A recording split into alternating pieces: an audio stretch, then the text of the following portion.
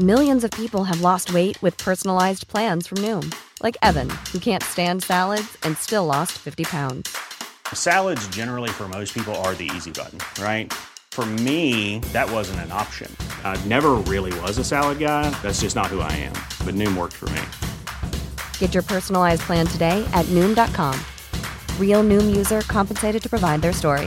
In 4 weeks, the typical Noom user can expect to lose 1 to 2 pounds per week. Individual results may vary.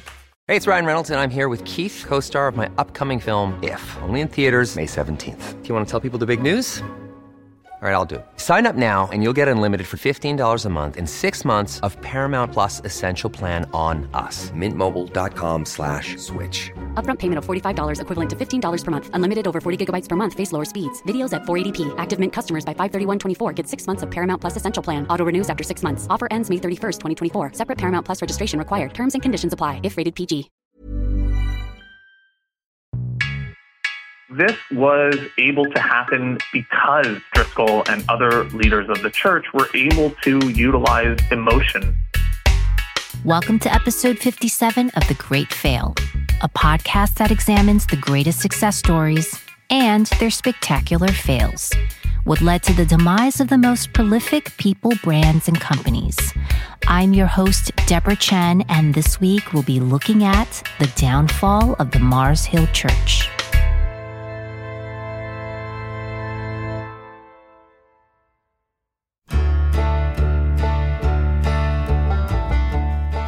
What makes for a cult following? What is that intangible thing, that perfect alignment of stars and circumstances that propel a person, product, or trend into the elite category of have-to-haves, fandom, or infatuation? Is it a slogan like, just do it, or a high-flying phenom like a Michael Jordan that rocket launches Nike to new heights? Is it a charismatic personality or CEO like Steve Jobs, who is a visionary with laser focus that reinvents our whole mobile experience and forever keeps us tethered and connected to our devices? Or is it part of a well-crafted brand or message, a habitual daily need for something as simple as coffee that pushes Starbucks to every corner of the world? Or perhaps it's FOMO, fear of missing out, and the water cooler talk that makes us feel like we need to be a part of something, like the ever-moving speed of culture. For me, I can't imagine going through a day without using my Apple suite of products. My phone, laptop, earbuds, watch, getting my daily matcha latte at Starbucks, and picking up the kids in my Alo yoga wear. Oh, and of course, my pair of Fear of God slip-ons that I haven't taken off since 2020. These days, daily brands fill a purpose or void, whether it's due to great product marketing or great leaders. But sometimes, even with the right packaging, an unbridled leadership can lead us down a path of darkness.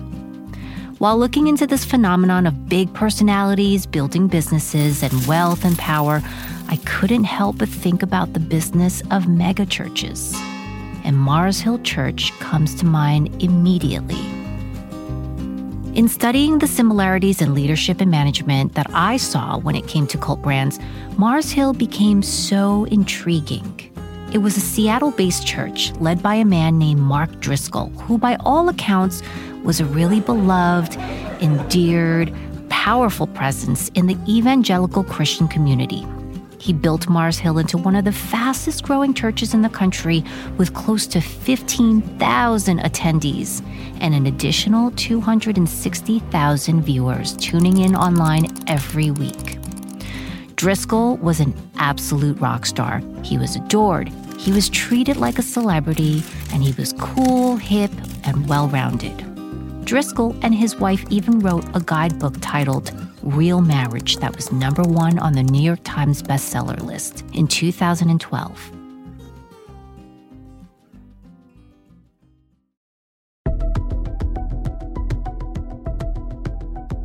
To the outside world, the tremendous growth that Mars Hill experienced was unlike anything other churches had seen, and it was refreshing. But behind the perfect persona was a twisted reality waiting to be uncovered. What was revealed was a trail of abuse, fraud, intimidation, sexism, and a fall from grace that would make it one of the most spectacular collapses in the world of Christianity today.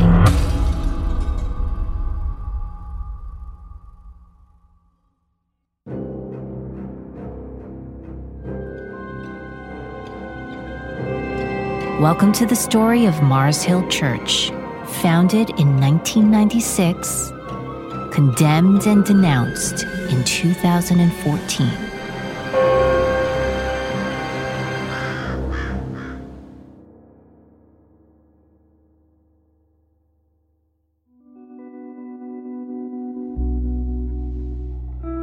The fall of Mars Hill is an example of how, no matter how great and pure one's initial intentions are, without the right checks and balances, we can all suffer the decimation of businesses, communities, loyalty, and faith.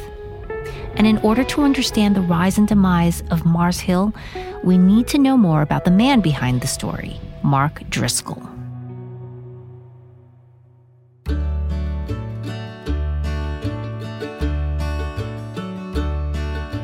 Driscoll was born in 1970 in Grand Forks, North Dakota, and raised as a Roman Catholic. He later moved to an area of Washington that he would come to describe as a pretty rough neighborhood. In high school, he was really well liked, served as a student body president, captain of the baseball team, editor of the school newspaper, and was even voted most likely to succeed. There, he also met the woman that he would later go on to marry, and by the time he hit 19, as a college freshman, he found his calling when God spoke to him and told him his life mission was to reach young people who were disillusioned with traditional Christianity. By the 90s, Driscoll was holding Bible studies in his home. He'd invite friends and acquaintances to join him as he shared his messages of grace and redemption. And as the congregation grew, they started meeting in local community centers and eventually renting a space at a nearby theater.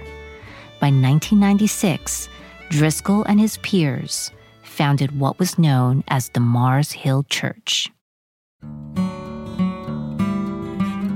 Mars Hill was an evangelical megachurch that was founded in Seattle. It operated from around 1996 to 2014. And at its height, Mars Hill had around 15 facilities or satellite churches in 5 different states, and it served anywhere from 13 to 16,000 attendees. The number kind of varies depending on the source. And this does not include the hundreds of thousands who tuned into Pastor Mark Driscoll's preaching online. That was Dr. Jeremy Cohen, who teaches at the McMaster's Department of Religious Studies. Here, he talks about what made Mars Hill skyrocket in popularity. I think that people saw Mars Hill generally as being this very kind of cool and hip church. You know, it's been highlighted that the church had a lot of famous members, including, a bunch of indie musicians, which is something that immediately piqued my interest. But it was also famous for its teachings on sexuality. This is a time when other evangelical pastors and mega churches, were preaching against the sin of sex. And Driscoll was preaching a rather erotic message, including publishing books, with titles like Porn Again Christian, although, it still operated within confines of, certain gender and sexual norms. Driscoll's sermons were what put him on the map. Not only did they resonate with listeners, they were a total departure from anything that most of his congregants had ever heard of in church. He was unafraid of tackling controversial and taboo topics that traditional faith leaders would prefer to ignore. He had no problem calling out his male followers for not being good enough providers for their women, referring to those who played with video games or spent their time preoccupied with their pickup trucks as, quote, really, really dumb. And then he would flip the script somehow and preach to women that they should be sexually submissive to their husbands, often going into details about oral sex, amongst other things. Despite his brash sermons, many found him refreshing. He was like this evangelical bad boy who almost seemed like he was doing stand-up at times, and yet this was a man of God. That dichotomy was enigmatic and controversial even, which made him revered in this weird way. If that description sounds familiar to you, it's because, well, it's not so far off from the ones that we hear in reference to many company founders and disruptors that we read in headlines about today. And like many of the founders we follow, Driscoll pushed the envelope. His message offered aspiration and hope.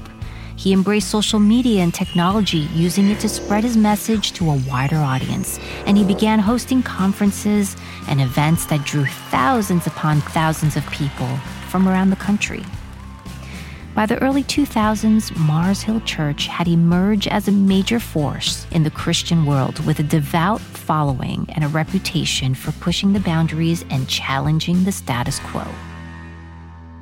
In 2013, the Church Guide released the top 10 churches to watch in America, with Mars Hill ranked as number 3. And what seemed like a godsend for young Christians living in a world of innovation and changing social norms, the house of God would soon become a house of cards. Even as Mars Hill was being celebrated by the evangelical world, the walls were beginning to crumble. In 2012, the church and its members saw the resignation of Paul Tripp, a very popular pastor at the Mars Hill Church. Tripp served on the board of advisors and accountability and had expressed concerns about the church's leadership and culture as reasons for his departure.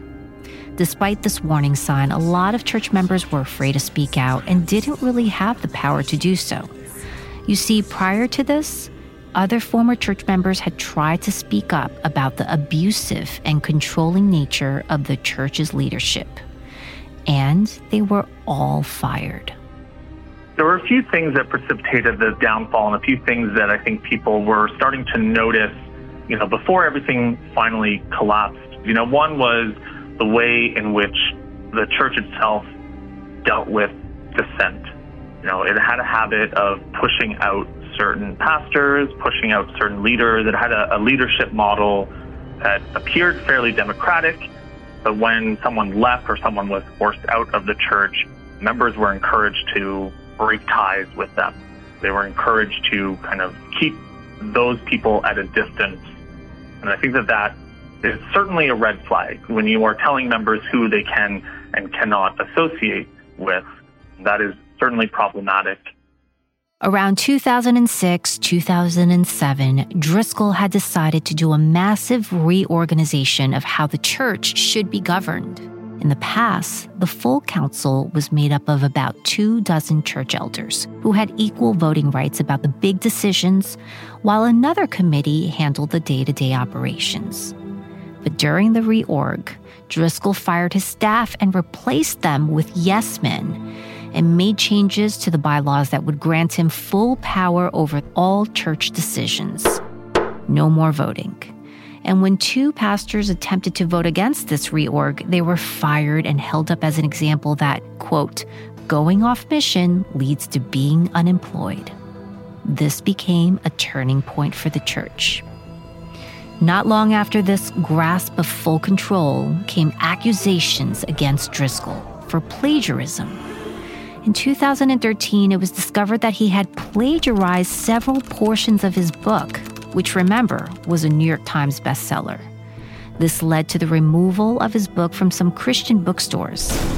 Many saw this as another warning sign of potential issues within the church, but it would turn out to be just a small part of a much larger scheme. Another thing that occurred really had to do with issues of plagiarism. Driscoll's books were bestsellers. They were huge in the world of evangelical Christianity, but it started coming out that his work was largely plagiarized. He took 14 pages of another person's book and added them verbatim to his own. And then, there were a number of plagiarism issues that began to surface, and, claims about just how much of a bestseller his books actually were, whether or not he paid a company to manipulate sales. There was also issues with the allocation of funds to one of their global missionary services. It was very unclear if the money that people were donating to their global fund was actually making it to the people that it said they were supposed to be helping. So all of these things were happening in the background. And because power and money go hand in hand, Driscoll held an immense amount of control over the church coffers, and people started to ask questions. For instance, some church leaders couldn't seem to find out where its members' tithes were going. Not petty cash in a collections tray. We're talking $30 million annually. Mars Hill also had a global fund where millions of dollars were donated by its members, who were told that these offerings went to Ethiopia and India for missions. But in reality, those missions never happened, and the funds were instead used to grow the church. Another part of the financial scrutiny tied back to the books. It was alleged that Driscoll spent hundreds of thousands of dollars to buy his and his wife's way onto the New York Times bestseller list by way of list fixing. The astonishing lack of transparency and accountability over accounting earned Mars Hill the infamous title as the Enron of churches.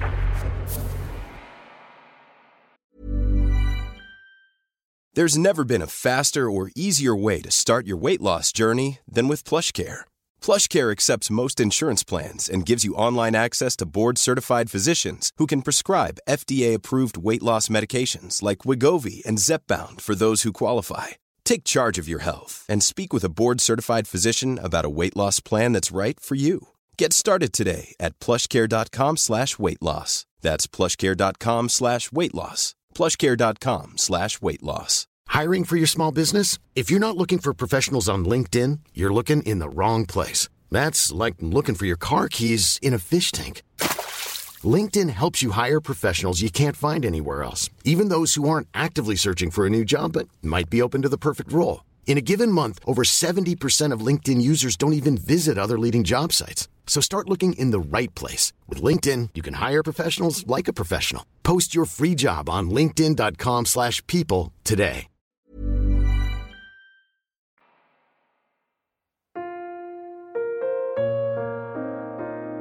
In 2014, a group of former Mars Hill church pastors wrote a letter to the church's board of directors outlining their concerns about Driscoll's leadership. The pastors alleged that Driscoll had engaged in abusive behavior, including misogyny, homophobia, verbal attacks, and intimidation. Though it wasn't the first time these accusations were brought to surface, there had been so much impropriety on the inside that leaked to the outside. It was enough to cast doubt on the church and corrupt its work. By August of that year, Driscoll resigned before he could be forced out, and the church didn't survive long after, ultimately disbanding in 2015.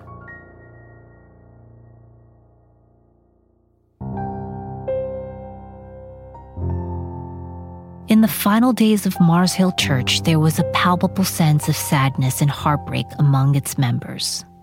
The resignation of Driscoll sent shockwaves through the congregation and the broader Christian community. Driscoll had built a massive and far-reaching following of hundreds of thousands. For some, the news of Driscoll's resignation tested their faith. They had placed so much trust in him and his vision for the church that his departure left them feeling lost and unsure of what to do next. While others were relieved that Driscoll was finally gone, having seen his leadership as toxic and abusive. Still, the mix of emotions from the scandal and controversy continues to plague the community even to this day. The downfall and Mark Driscoll serves as a cautionary tale about the dangers of unchecked power and leadership in businesses, within organizations, even religious ones that operate as businesses. And even a man on a holy mission can turn out to be corrupt. For some, it may seem strange to look at CEOs and church leaders as so similar. But to lead a company and a congregation, it's not so different. Especially when the success of each depends on their ability to sell a vision, a belief system and to recruit new believers or customers along the way. The narrative here is not that charisma is a red flag, but the sign to watch out for is when your emotions are being manipulated to overcome good sense and reason. This not only happens in churches, but in big corporations where inspiring CEOs and leaders can take congregations or investors down the wrong path, blindly following on hope and groupthink. It went well beyond just Sunday services. And this was able to happen because people like Driscoll and other leaders of the church were able to utilize emotion.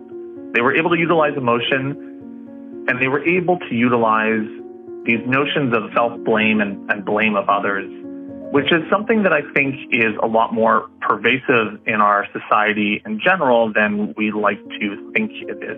We often will blame ourselves or blame other people for things like illness, even death.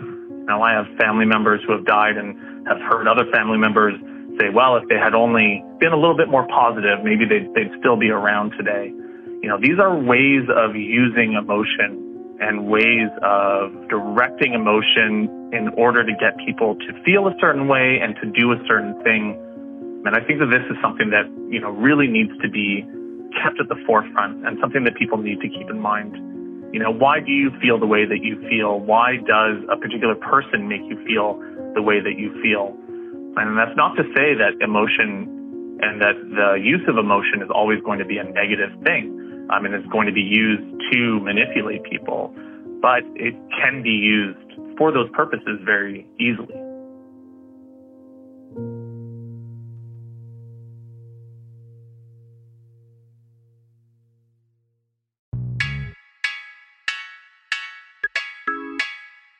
Special thanks to Professor Jeremy Cohen for his contributions to this episode and sharing his insight on what led to the downfall of Mars Hill Church. And thank you for tuning in this week to The Great Fail, a program that spotlights some of the most infamous case studies of failed businesses, brands, and ideas, and goes beyond that to garner lessons and wisdom so that we all can learn from the greatest mistakes. The Great Fail is part of the Adweek Podcast Network and Acast Creator Network. You can listen and subscribe to all of Adweek's podcasts by visiting adweek.com/podcast. The research on each episode is extensive, but none of these episodes would be possible without the tireless efforts of researchers, writers, and reporters. They are all credited on thegreatfail.com under our show notes. Connect with us at The Great Fail on Facebook, Twitter, and Instagram. And please subscribe, rate, and review this podcast so that we can continue bringing you more episodes. And remember, with great failure comes great liability. I must confess, I did what I did, now my life's a mess. This message comes from BOF sponsor eBay. You'll know real when you get it. It'll say eBay Authenticity Guarantee. And you'll feel it. Maybe it's a head-turning handbag, a watch that says it all, jewelry that makes you look like the gem, or sneakers and streetwear so fresh every step feels fly. eBay gets it. So look for the blue check mark next to that thing you love and be confident that every inch, stitch, sole, and logo is checked by experts. With eBay Authenticity Guarantee, you can trust that feeling of real is always in reach. Ensure your next purchase is the real deal. Visit ebay.com for terms.